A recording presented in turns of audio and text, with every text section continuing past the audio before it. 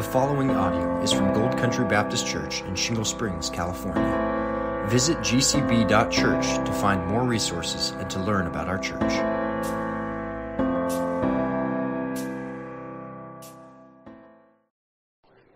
Women of the Word, September 3rd, 2023. All right, ladies, we're going to go ahead and get started. I hate to interrupt these great conversations because we've been talking about having great conversations. So, but I don't like to start late because I have so much information. I've been overwhelmed at how many resources there really are on developing biblically sound good friendships. I really was. I didn't expect to find quite so much. So in addition to the two that Jamie and I have kind of been going through, which are Heather Holloman's 6 conversations, and I'm motioning to Drew because she brought it this morning, and then also Jonathan Holmes, The Company We Keep, and the subtitle of this is In Search of Biblical Friendship.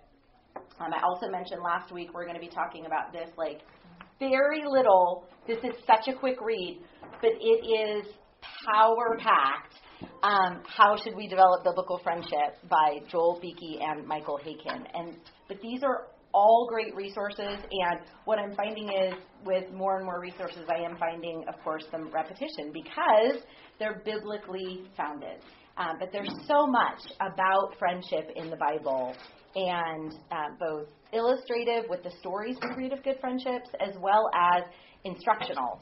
I was listening to something about love. We're going to revisit that topic again today because this is the root, right? The vertical love, the relationship between ourselves and Christ that we need to be feeding into first, loving the Lord our God with all our heart, soul, mind, and strength. And then out of the overflow of that love, we find these vertical relationships and practice the one another's in love. And this gentleman that I was listening to, Maureen actually sent me a great resource, IBCD.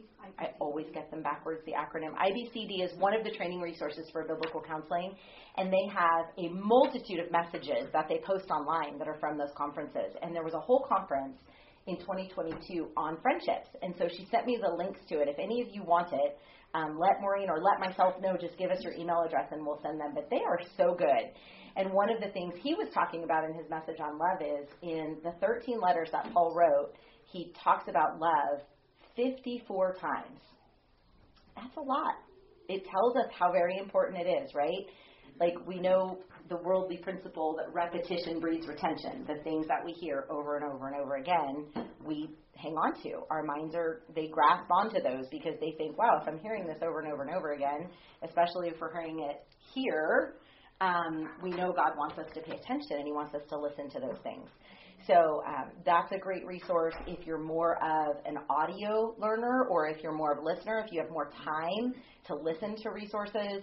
And then Laura Milliken will be with us for the next 2 weeks, and I know she's done a deep dive not only into the scriptures but also into another book that was written on friendship. And then the following week, we're going to kind of do a little bit of an overview and a recap, and I'm going to bring several different resources and just show them to you if you're a reader or if you want to get the audiobooks and just study this a little bit more on your own. I've been just really encouraged that this starts with the Lord. If you're married, it's next with your husband, right? They should be the ones our earthly friendship we're developing the most deeply. And for those of you who aren't married, bear that in mind. Practice all of these things and make sure that friendship is your highest priority. And then as the outflow of that is friends that you have as couples, friends that you have as women in and of the Word. So obviously I've been thinking a lot about friendship lately as we've been taking this deep dive. And as I've been meditating on a lot of the truths that God's been revealing to me, He brought something to mind that I thought about so much when my children were little. Because when they're little and they don't obey, we have to ask why, right? And so it boils down to, is it a skill? Do they not know how to do what I'm asking them to do? And if it is, easy. We teach, right? We teach the skill. Or is it the will? Are they not obeying because they don't want to obey and they're not practicing that biblical submission to obedience? Kelly, would you do me a favor and turn the air conditioning on? Because I forgot, and I don't know about you all. Maybe it's just being up here, but it's warm in here. It is, yeah.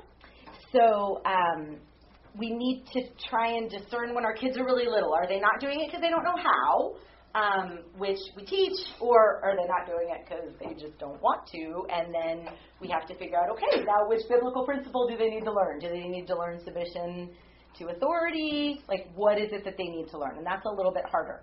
But I want to challenge you ladies tonight, because the Lord totally challenged me. He's like, okay, are your friendships not as deep as you'd like them to be because you don't really know how? And that's what we spent the last 3 weeks, and we'll even look at that more today, learning is how do we develop those deeper friendships with our spouses if we have one, with other women in the church.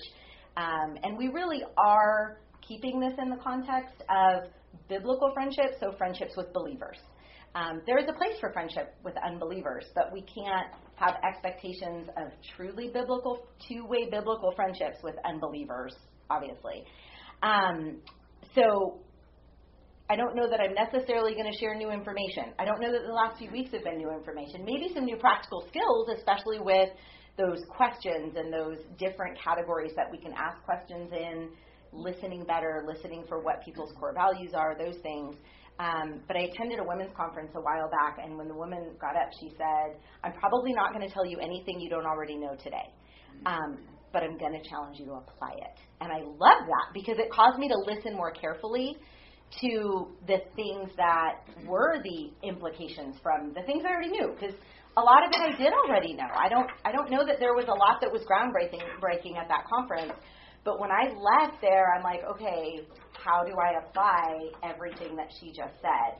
So I really want to challenge you ladies to apply it, and we've been kind of doing that a little bit all the way along, maybe a little more subtly. So today I'm getting in your face because the Lord got in my face and said, now do it. Go do these things.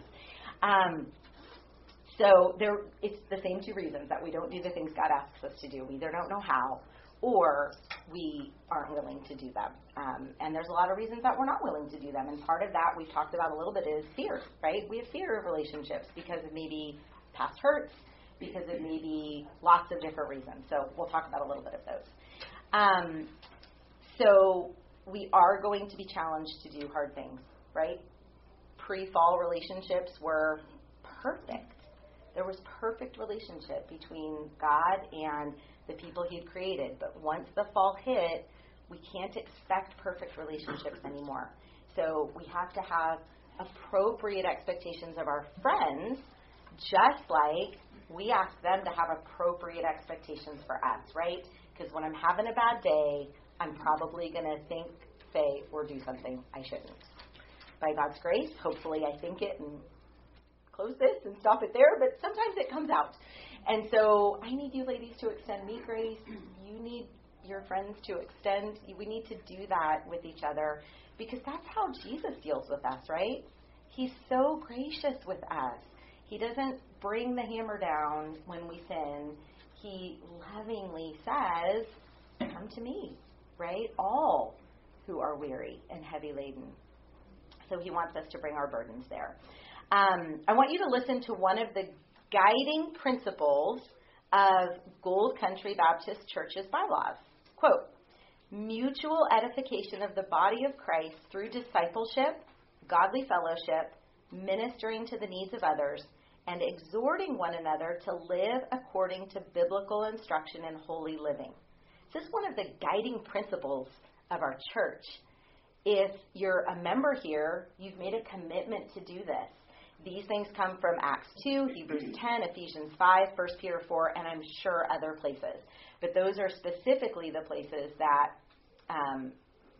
our leaders in the establishment of these guiding principles wrote down. So these are the things we need to think about in our relationships, right? Mutual edification of the body. We are to be building one another up. And if one of us is feeling torn down by our sin, by a relationship, discouraged, whatever it is, you know your friends. You see it. How many of you have seen that discouragement on a good friend's face and you immediately know something's off? Raise your hand. Right? Okay, almost everybody here. We know when something's off, right? So we need to either come alongside and disciple, have fellowship, minister to their needs, or exhort them to biblical instruction and holy living. These are the things that God calls us to do in these relationships in the body, and it is for our good. And how many of you have seen that, said or done something about it, and it's turned to strengthen that relationship? Right? Almost everybody. Because it feels like I'm loved when someone does that for me, even when they bring the hard things, even when someone comes alongside and sees something off and says, have you considered this? Have you thought about this? Maybe this. And we talked about this before. That's so hard to do. So if someone brings that to you, recognize how hard it was for them to do and know they only did it because they really love you. And they really love the Lord because he said go do that for them, right? And they didn't ignore it. They did it because they love you. So we need to remember those things. My teaser last week was from this book, How Should We Develop Biblical Friendship? And the author said, quote, friendship is one of the primary means God uses to strengthen his people. He wants us to be strengthened, right? There were 3 goals of meaningful conversations that we talked about. Does anybody remember what those goals were? So when I walk away from a conversation, I can ask these 3 biblically based questions about that conversation. Anybody remember? Three things you're struggling with, 3 things you're celebrating, and 3 things that are upcoming. Okay, those were, there have been so many numbers in this class, I'm sorry, there have been so many lists. But those were the encouragements that Jamie gave us and challenged us with if we find it a struggle to share our lives with others. So if I'm having trouble being transparent with someone else, this is the self-examination. What am I struggling with? What am I joyful with or happy about? And what was the other one? What am I trying to learn or something I'm trying to accomplish? Upcoming events. That was it. So the goals are when we walk away from a conversation, we want to have encouraged someone and feel encouraged, right? We want to challenge them to grow or be challenged to grow. And the third is we want to worship together. We want to marvel at the Creator. Even if that's marveling at the face of our friend who just encouraged us and saying, I'm so thankful that God appointed this conversation because I really needed this today, right? Even if it's a text message that you got. It's so good. So we want to worship God together. So in their book, morning, come on in. In their book, again, this book, they talk about the art of building godly friendships. And I thought that's so funny that they call it an art, because I was in my mind, I think about the practice of medicine. Is it a science? Is it an art? It's kind of both. But it is an art that God, as our so creative Creator, uses to put us in these good friendships with people who maybe share our interests, but maybe don't. Maybe we have nothing in common with them except the most important thing, which is Christ. And so he puts us in these relationships and these friendships so that we can embrace one another and look to God and see how he would have us be better friends. And that's what I want you guys to think about. That's one of my challenges today is how can you be a better friend? So take the focus off of your friend and what they may or may not be doing that you want them to do or don't want them to do. But how can you be a better friend to them? And instead of thinking really globally, think about 2 or 3 good friends already, or 2 or 3 people you'd like to foster better friendships with. How can you be a better friend to them? And we'll talk practically about that today. But think about, we talked last week about Jesus and his earthly friendships, so he's a great example. But Paul is also a great example. We have 13 letters from him in the New Testament, So think about him as a model of what biblical friendship looks like in your own life. Lord willing, not including shipwrecks and beatings and floggings and imprisonments. But we never know what the Lord has for us, right? But he wrote these letters, and I've been studying one or two of the letters, and I've been thinking about, like, what is the purpose of Paul's letters? And it never dawned on me until this week that one of the purposes in Paul's letters is to show us what good friendship looks like, right? So what are some of the purposes that Paul wrote those 13 letters? You ladies. To encourage. To encourage believers, yes. And to remind them of what has been said. Okay. To exhort them. Mm-hmm. To thank them. To thank them, yes. Instruction. Instruct them, yes. Let them know he was praying for them. Yes. To tell them, I'm praying for you.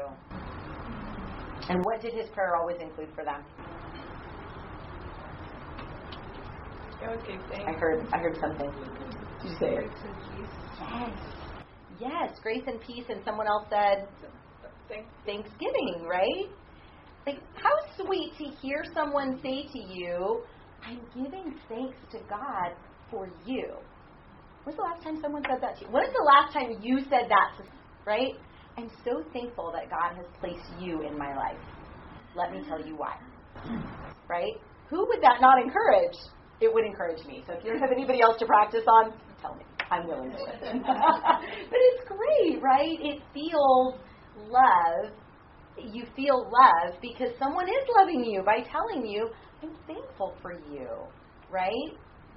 It feels very strange to greet someone with, like, grace and peace to you. But it's a beautiful greeting, right? We want God's grace to be abounding in the lives of our friends. And we need God's grace to be abounding in our own lives. So just a couple of things to think about. Consider him as a model of what biblical friendship looks like in your own life. And are you being that kind of friend? Did he shrink back from saying hard things? Never. And he wasn't always face-to-face, but he almost always regretted that he couldn't be face-to-face. And he wasn't because he was imprisoned, right? We might not be in prison, but we might have seasons where we're not able to be with our friends as much as we would like. It doesn't mean that we can't reach out in different ways, right? So we just need to think about that. So our commitment to loving others in community must start with our commitment to love God. We know that. We've talked about this over and over, but we need to remember that. So how do we do that? We use the means of grace. According to this book, we use the, quote, means of grace, such as Bible reading, meditation and prayer, to grow in knowing your, I love their description, your covenant befriending God, and to grow in your walk with him. Because that's first, right? We grow with him first. We're told in the Bible to comfort others with what? The comfort that we've been given, right?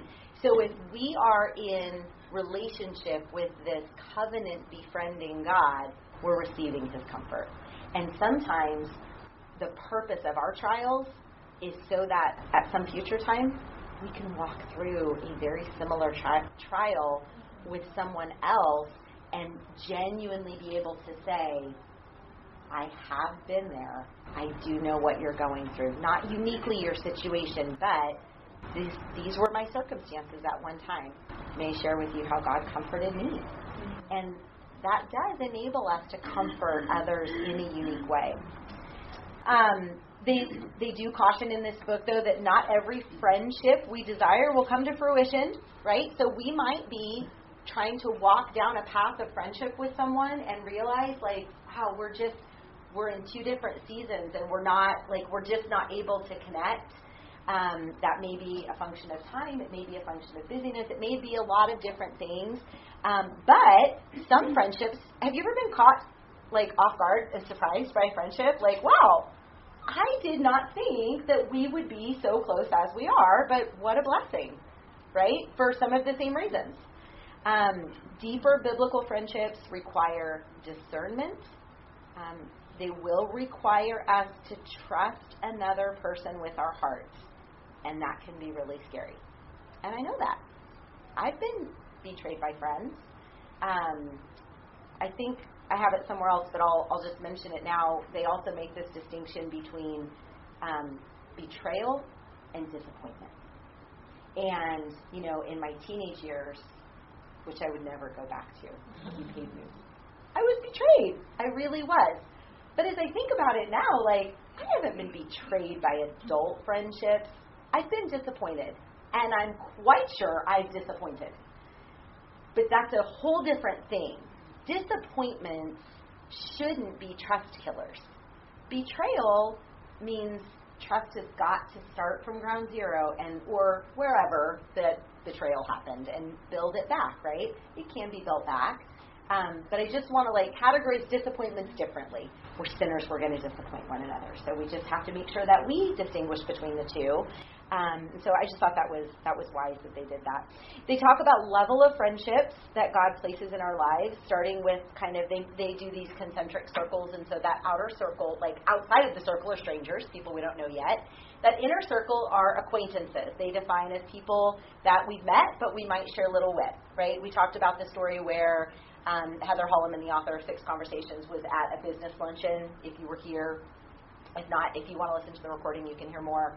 And she starts this conversation, or tries, and finally asks the right question, and the whole table gets engaged, right? And that's what we want to do with acquaintances that we're at a business luncheon with, or at, wherever your life takes you.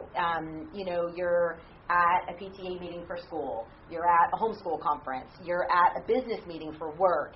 You're working with colleagues for a day, and there's a couple new people, just kind of trying to deepen those acquaintances a little bit. And then, I like their word for the next one, it's allies, those whom you've learned to trust with some things that are important to you as you work toward commonly held goals, right? This is the church. We are allies. We all have the same goal, right? To glorify God and enjoy Him forever, to give you the brief catechism version. We want to bring God glory in the things that are said, thought, and done in this church, right? We're all working toward a common goal. So we are allies in this church, and we need to remember that. Excuse me, that next level, so going closer and closer, are companions. And if you think about concentric circles, you start here, and then what happens as you go in? What happens to the circles as you go in? It's smaller. They get smaller, right? And there's a reason for that. And one of them is time. One of those reasons is time. So we've got our acquaintances out here, we've got our allies in here, and in here we've got our companions. And there's a lot about companionship. And we talked about the Psalms, Psalm 119 a little while ago, talking about companionship, and that's why I clarify, we're talking about biblical friendships with believers, both inside and outside of this church, but we are talking about believers. So, companions are those with whom you share significant aspects of your life and work. So whether you work inside the home, outside the home, in the church, wherever your work takes you, because we all have work to do, right? God has prepared them beforehand so that we will walk in them. As we're walking that path of work, there's others that come alongside. So what are some aspects of work in the church that we do with companions as you've served in the past? Just tell me things you've done, not on your own, not Lone Ranger service, but with others. Awana program. Awana? Yeah, it's a great example. Choir. Choir? Good. VBS. Vacation Bible School, absolutely. Sunday school. Sunday school? Yep. And you've taught Sunday school for years, but attending Sunday school too, right? If you came to a class on developing biblical friendships and you were the only one, would you be super encouraged about the church you're in? Right? I mean, this is a blessing that many of us want to be here together learning about this, right? What else? What are some other things that you've done together for the glory of God? Working in youth group. Youth group? Yep. And that in this church is Adventure Club on Thursdays, Junior High on Thursdays, Disciple Group on Sundays. Thank you. I'm I know what day it is. I forgot. And then also, moving even to that next level, the young adult group, right? Because that's even the next level, right? Any of you participate in midweek? Raise your hand if you're in a midweek Bible study or a life group. A lot of you, right? Those are great places to find the next level, which is this center section, and these are confidants. These are very close friends who, this is how they define it, who are as one soul with you. Like, do you hear the unity of the church, of the body in that? They are as one soul with you. Those with whom you share your deepest hopes and fears. This is the level of friendship of marriage. So if you're married, work should be invested to make your husband your closest confidant. And then this is a direct quote from them. They say, quote, God made us for such friendships in paradise, but we forfeited them in the fall. We should be, listen to this carefully and closely, ladies, we should be thankful to have one such friend and count ourselves greatly blessed if we have 3 to 5 in a lifetime. Pastors. These are pastors, right? Well-respected pastors. Count ourselves greatly blessed if we have 3 to 5 in a lifetime. And I chose to directly quote that because we need to make sure that our expectations here are accurate, right? Not an inch deep and a mile wide, right? But a mile wide with those that might be, or a mile deep with those that might be an inch wide. That's good. It's good to know, who do I call in this moment, right? There was a question, I meant to write it in my notes and I forgot. There was a question in our Bible study this week about, I'll paraphrase, how would others, those around you, describe your life in Christ?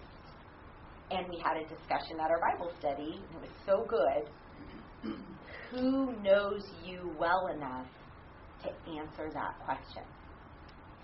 And there has to be one at least. But if there's 3 to 5 in a lifetime, praise God. So this isn't a huge group of people. It's maybe one. So is there one person that you could go to and say, how would you describe my life in Christ? And not feel like you're putting her like on the spot to answer, but you know she loves you enough to really tell you. And how much humility would it require to ask that question in the first place, right? It requires humility. You have to be prepared for the answer. And if you're one who takes time to process, you might say, or if she's one who takes time to process, you might say, hey, I want to ask you a question. So I'm going to ask you this next time I see you. Would you think about it? And that might even be a better way to approach it. Give her time to really prayerfully think about that. But you might even say to her, hey, depending on what you share with me, please know I'm a sinner at the core. I may require some time to process it. But be ready to process it, right? I've heard John Rucker say so many times, humility is the doorway to change, right? We have to be humble and be willing to see things about ourselves that we might not see. We have blind spots, and I need to know these things. I do, and so do you, really. We all need to know the things that we maybe don't quite see about ourselves. So, confidence. So the work that goes into really knowing one another, growing that commitment and trust with one another is what moves us closer and closer and closer into these levels of friendship, right? So be persistent, but don't be passive, right? It's not just going to happen. Like we talked about, Jamie talked about those of you who are initiators, right? And one of you shared, like, I'm an initiator. And what did Jamie say? She's like, you know, we're all waiting for you to call. Like, if we're not calling you, I think she said, we're not having a party without you. We're all waiting for you to plan the party, right? So we all know people in our lives who are initiators, right? So make it a goal this week to think about who's the initiator in your life. Reach out to her, because she probably doesn't get reached out to nearly as much as you think she does, because she's the one connecting everybody else, right? So reach out to her. If you're one who really enjoys spending time at home and you just don't want to go out, invite someone in. Invite someone over to have a cup of coffee with you. You know, and if you're worried that you've invited the ultimate extrovert who might overstay her welcome, say, hey, I have an hour block in my schedule on Thursday. Would you be able to come for coffee? I'd love to just spend some time with you. Or, hey, let's practice having a good conversation. Come on over. Let's ask each other some questions. I need to share being vulnerable with someone and tag, you're it. Right? These are things that we need to practice so that we can get better and so that we can go deeper. So when we're talking about biblical love, the same podcast I was referring to, and that was that IBCD conference, one of them, he talked about love, and it brought to mind Phil's message that he did on 1 Corinthians 13 some time ago, and he brought out the fact that, like, all of those descriptors are verbs. They're all active verbs. Like, this is what love does, right? And so love is very active. It's not just, a state of being. I am love. We are not love. God is love. We are not. So we are to do things out of the love we have for one another, which comes from the love that God is sending to others through us. But again, John Rucker used to teach a Sunday school class, and he offered this definition for biblical love that really impacted me. And he said it so many times in class that I ended up memorizing it, and I actually ended up teaching it to my kids.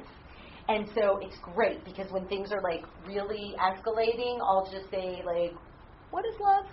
And they'll tell me the definition, and I'm like, okay, so is this loving? So here's his definition. He says, love is doing the highest good for the other person according to God, no matter what the cost.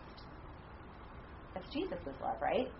Doing the highest good for me, doing the highest good for you, right, on the cross, doing the highest good according to God.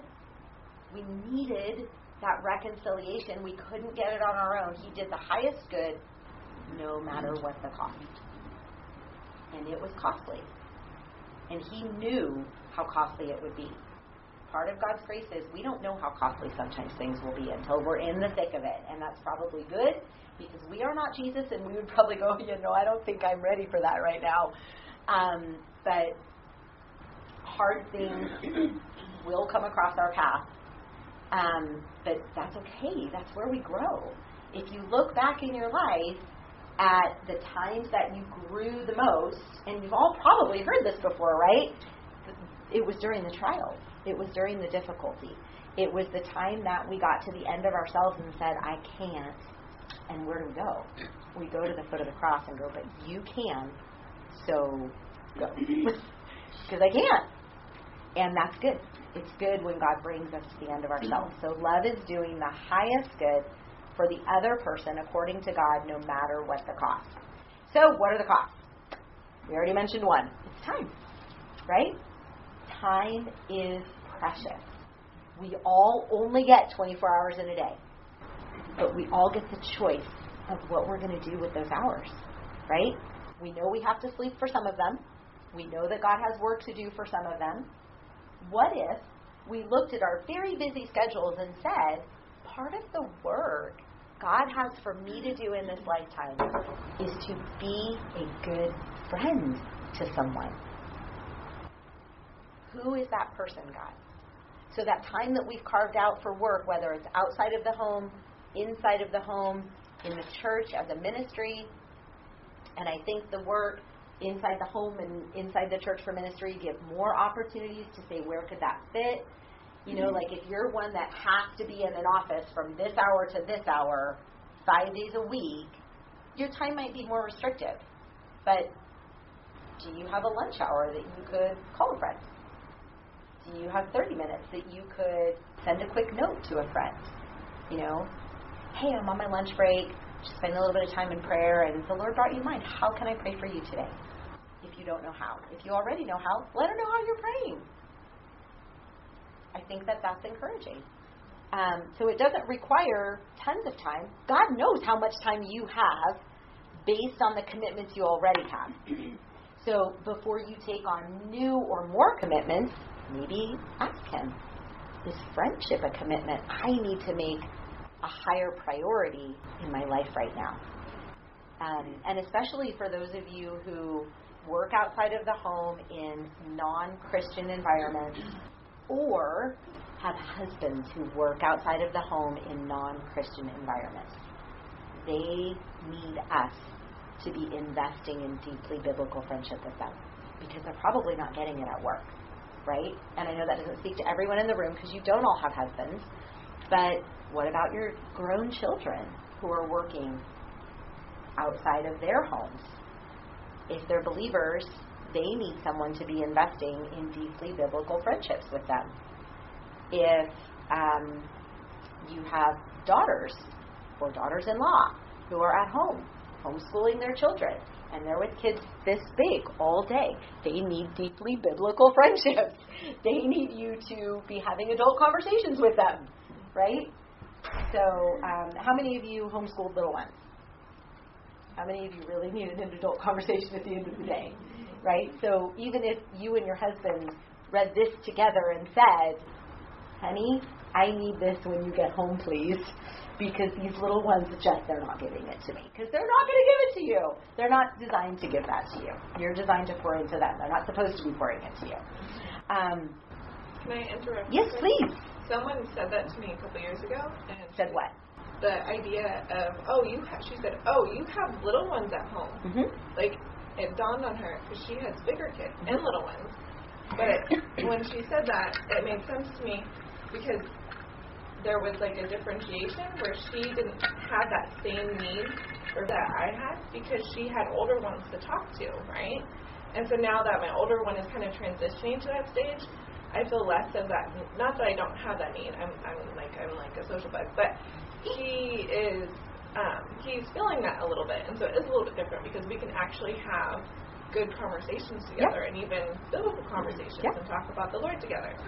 Whereas when he was younger and I had just little ones, it was, as you were saying, like, you are not having those adult conversations, and so it is different, and there is a deeper need, and that was very good for me to hear that and have that distinction. And so I don't know, that was really, so someone actually said that, and I was like, light bulb, okay, that makes sense. So that's great. But I say that because I think it is important for us to recognize the need that women have when they do have little people, that they're not getting that. And so it's really important to reach out to them and have them in your home so that they can have that release. Yeah. And for some of them, if they have a lot of very little ones, coming to your home might seem overwhelming to them. Mm-hmm. And if you recognize that, you could say, hey, can I bring you a cup of coffee? Because, my husband's off and my kids are older, so they're going to stay with him. Or, I don't have any kids in my house. You can come over here because I've got bins and bins and bins of Legos. Or, I can just grab a coffee and come to you, and they can play in their room and we can talk. Or they can play outside and we can visit. Or, whatever. But, it makes me mindful of, you're with preschool moms at Co-op. You're downstairs in the preschool room. Those are conversations that you can be having and know what their needs are and share them in environments like this, so that when we see, a mom and a dad coming into church, whether they're early on time or late, you can see on mom's face how the morning's gone. Several of you were smiling because you know what your face looks like when you get here in the morning with a lot of little kids. Because, shoot, I'm just going to leave it there. But think about people outside of your season of life and what their needs might be, because they're different. They really are very different. So the pathways towards deepening friendships are the one another's. How many of you have seen this bookmark? GCBC Covenant Commitments. We've all made them. Guess what's on the back? Tell me what's on the back. It's all the one another's. Take these verses and pray through them and think about, who can I be practicing these one another's with? We actually had gone through them when we were a different Sunday school class, a smaller one, and we literally went through all of these. And I had a huge stack. It's dwindled. I have 4, but I can get more when Corey comes back. So I'm going to leave them right here on the baby one. So if you need one, please take one. But I will bring more next week. Because this is what it looks like. So everyone who's a member of this church made those commitments. Every one of us. So you are in good company. We should all be fulfilling these. If you're not sure where they're at with the one another's, take a bookmark. Go have coffee and say, I've been looking at this list and I've recognized an area I need prayer in. I'm not good at this one another. Could we just take a little bit of time and pray for one another? Is there one maybe that you want to think about, or that I could be praying for you? And maybe don't put them on the spot, but say, what'd you think about it? And text me if there's one that I can be praying for you in. because that's what we do, right? We bring each other before the throne of grace, and then we watch and we listen and we praise the Lord when He answers the prayer. This book offers a bunch of like practical steps at the end. We've talked about a lot of them already, but I am going to review them really quick. And the first two, interestingly, as we've had these conversations about talking and listening, are talk together and listen together. Like, we all just need to be doing this for one another. This is service. It's simply having conversations, but getting better at them. Because no matter where you are, you can ask better questions and you can listen more carefully for those core values that we talked about. Serve together. This is a great one. If there's someone you're just like trying to get to know and your schedules don't mesh, like figure out, okay, where am I serving right now? Invite her to serve with you. Or say, hey, I'm looking for somewhere to serve right now. Where are you serving? Might I serve with you? Right? How many of you have served in the church in the past, and if someone said, could I serve with you, would say, oh, no, I got it. Nobody says that. Of course you can serve. Help me, right? Everyone needs help, even if it's just,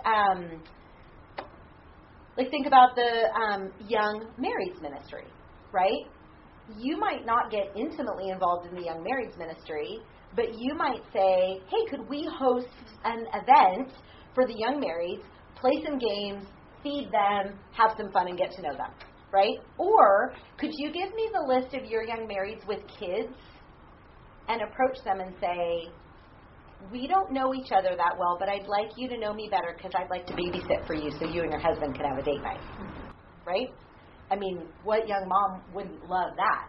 What young husband wouldn't love that? What? You want to take our kids? She doesn't get to know you. You're a member here. Take the kids. Not that we would do that, but offer to babysit for someone so they can have a date night.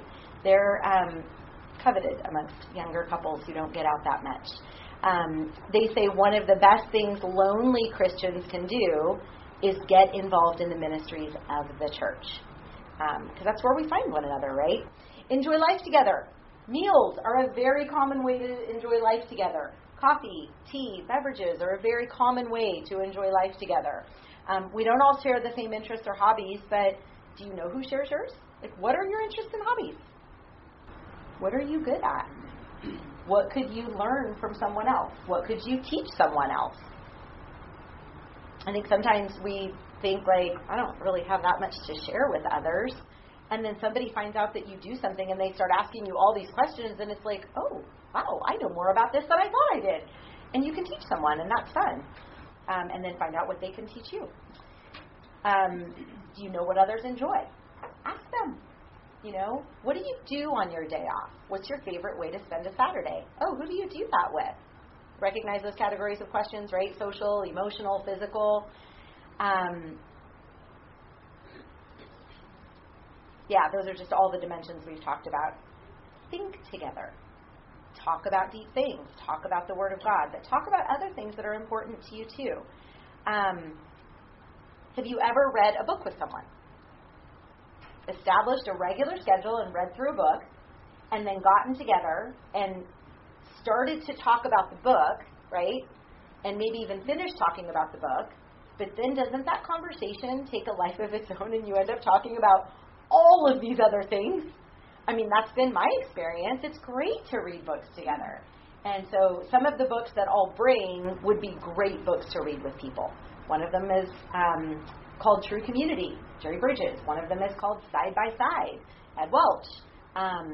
How great would it be to find another woman and read Bonhoeffer's Life Together? It's all about body life, right? You got to find the right person who actually wants to read Bonhoeffer. I think everyone should want to read Bonhoeffer, but not everybody agrees. So find the book that works for you. But read a book with someone. Read a practical book with someone, right? I was over at my good friend's house and saw a book, The Complete Kids Guide to Raising Chickens. And we just got chickens. I'm like, can I borrow this book? And she's like, of course, take it. And so we've combed through the book. I'm almost done with it. You know, but these are the things. It's practical too, right? It's just, these are the fun things of life. Find out the fun things of life. Lots of us garden together, share your produce, share your seeds. This is life together.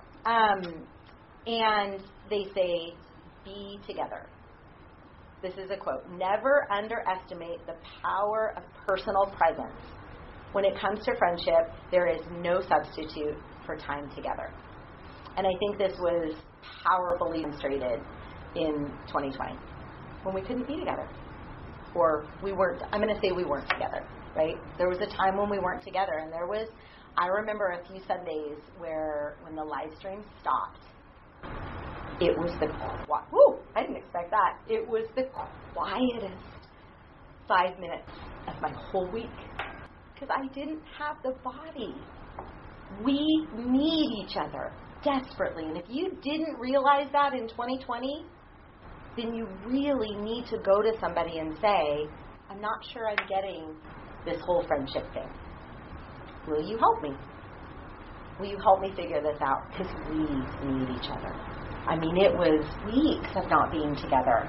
And I'll never forget the first Sunday we came back, we chose to come to the early service. And not surprisingly, we were one of the only families with children at the early service because, we had kind of lost the habits of everybody got dressed and get out there. Well, so anyways, we were at the early service and there were lots of senior saints. And so, our senior saints aren't our tallest crew. My family is not our tallest crew. But the tallest man in the church. I will never ever forget Phil's face during worship that first Sunday together.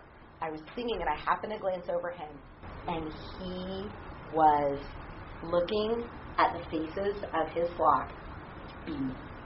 The smile on his face just screamed the love he has for every one of us. It was so touching. I will never forget the look on his, it was like that is the heart of a shepherd all over his face. It was so sweet. And everybody was feeling it. Everybody was. It was so beautiful to be back together with the body because we are a family. So don't forget that. Social distancing is not for the believer. We even saw a skyrocketing suicide rate among teens, right? I mean, it was through the roof. People were saying, we can't be together because it's not healthy. Look at the rate of depression and suicide amongst our teens. That's not healthy. So, anyways, we have a lot of opportunities. These last three, I think, really start getting to these two inner circles. And they are harder, right?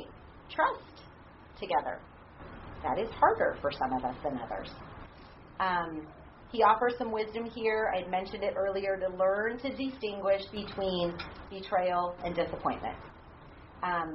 Friends will disappoint us. It doesn't necessarily point to a character flaw. It just points to their human nature, just like we've disappointed others. We have to have appropriate expectations and allow for our friends to cover those disappointments, right? We can cover a multitude of sins by loving them. We can also be ready to, or maybe even forgive before they come and ask, but be ready to assure them they are forgiven when they do come and ask, right? Think about how long Jesus walked with his disciples. Judas was one of his disciples. Did he know what was coming? He did, right? That was betrayal. That wasn't just disappointment. But he didn't kick him out.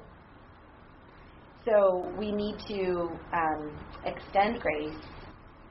We have to resist the temptation to be afraid, to let people into our lives.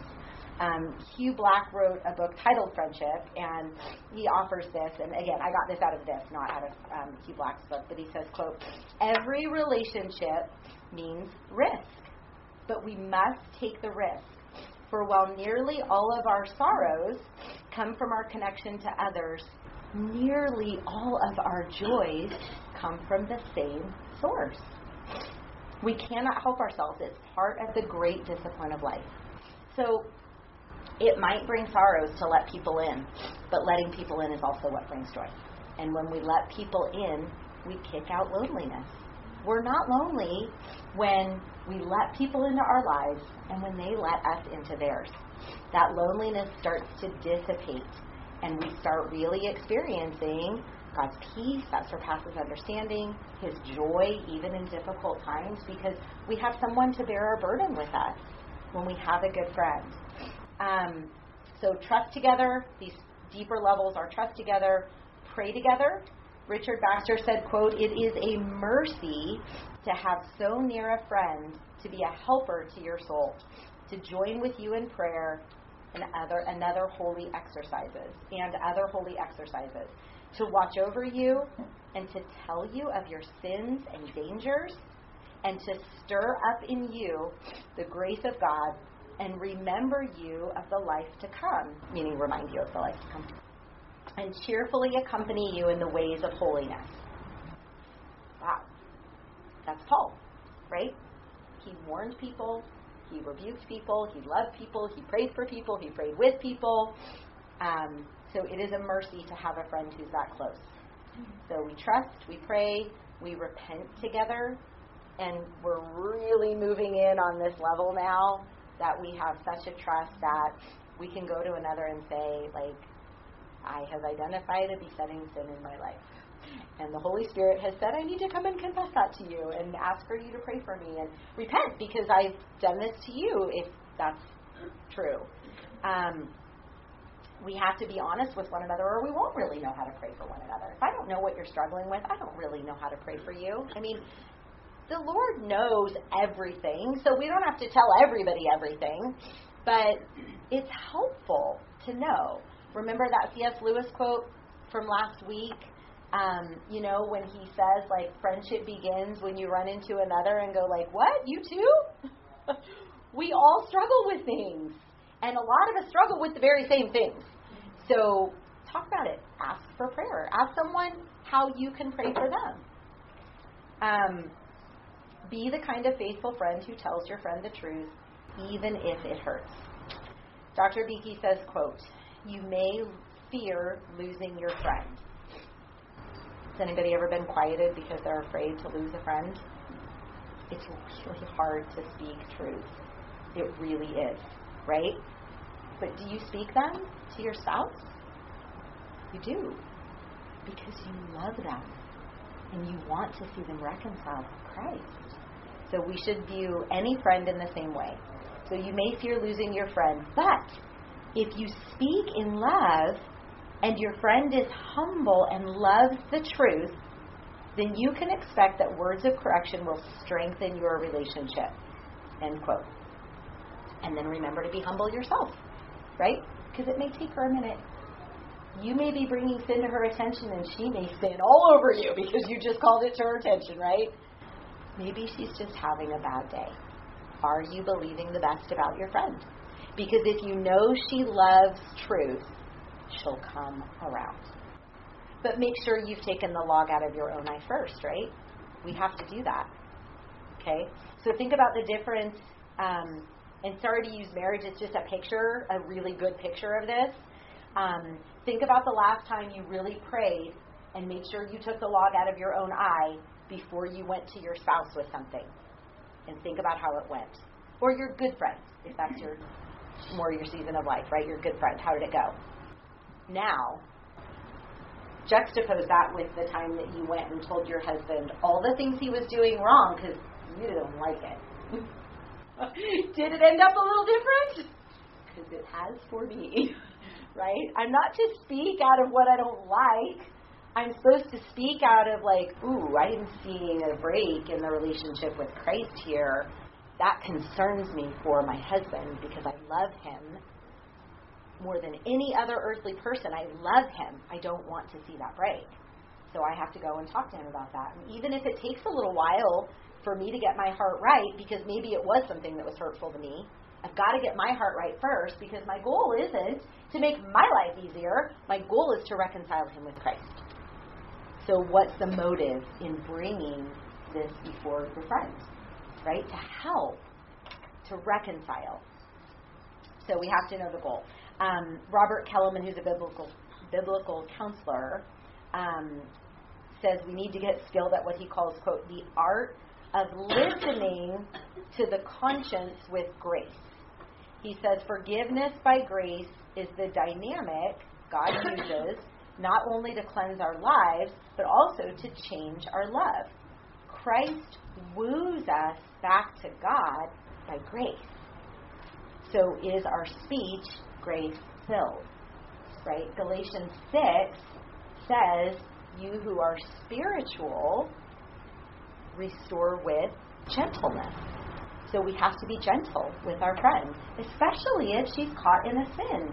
Especially if our spouse is caught in a sin, we have to be gentle because they're already maybe not in a great place. So they might not already be in a great place to hear from us. So we have to be very careful that we go rightly. And the last one is hope together. Hope gives us the right perspective. It gives us right thinking. Our focus becomes fixed, right, as the reality of our eternal future is formed rightly around the Word of God. We'll be the friend who is loving, joyful, peaceful, patient, kind, good, faithful, gentle, and self-controlled, which we need to be. And that will help others do the same.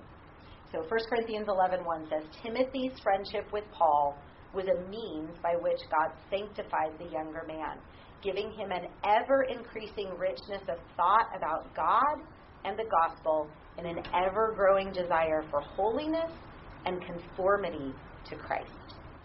Paul encouraged all of his friends to imitate him as he imitated Christ, right? And I'm sorry, that's what came from 1 Corinthians 11:1. My apologies. The previous quote about Timothy's friendship was from this book. I saw the reference at the end and misquoted. But we are to imitate our friends who are imitating Christ, right? And so we have to be gracious and gentle with one another. And when we're not, we have to repent. And we just have to go and apologize and seek forgiveness. Yes? So it kind of ties in, but it's totally off the subject. Before people go, if anybody would like vegetables, we have some green beans, tomatoes, and cucumbers. So. Well, praise the Lord. The farmer's market is open in the back. I will pray, and then we will go upstairs. Gracious Heavenly Father, we are so thankful for your love for us. Lord, even while we were still your enemies, you sent your own Son to die for us. We can never repay that debt, Lord, that you don't call us to. You put the whole of the debt of our sin on your Son. And then you express your love for others through us. And so, Father, I pray that you would help each woman in this room to just experience your love in a deeper, richer way. And that as a result, we would go out and we would be ready to love others, Lord, in a deeper, richer way. I pray that you would continue to use this series to equip us and to arm us with the truth of your word, that we might participate in relationships that truly demonstrate iron sharpening iron, Lord, that we would become more like your Son as a result of being with one another more and more.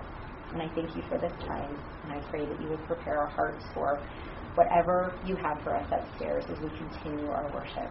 In your name, amen.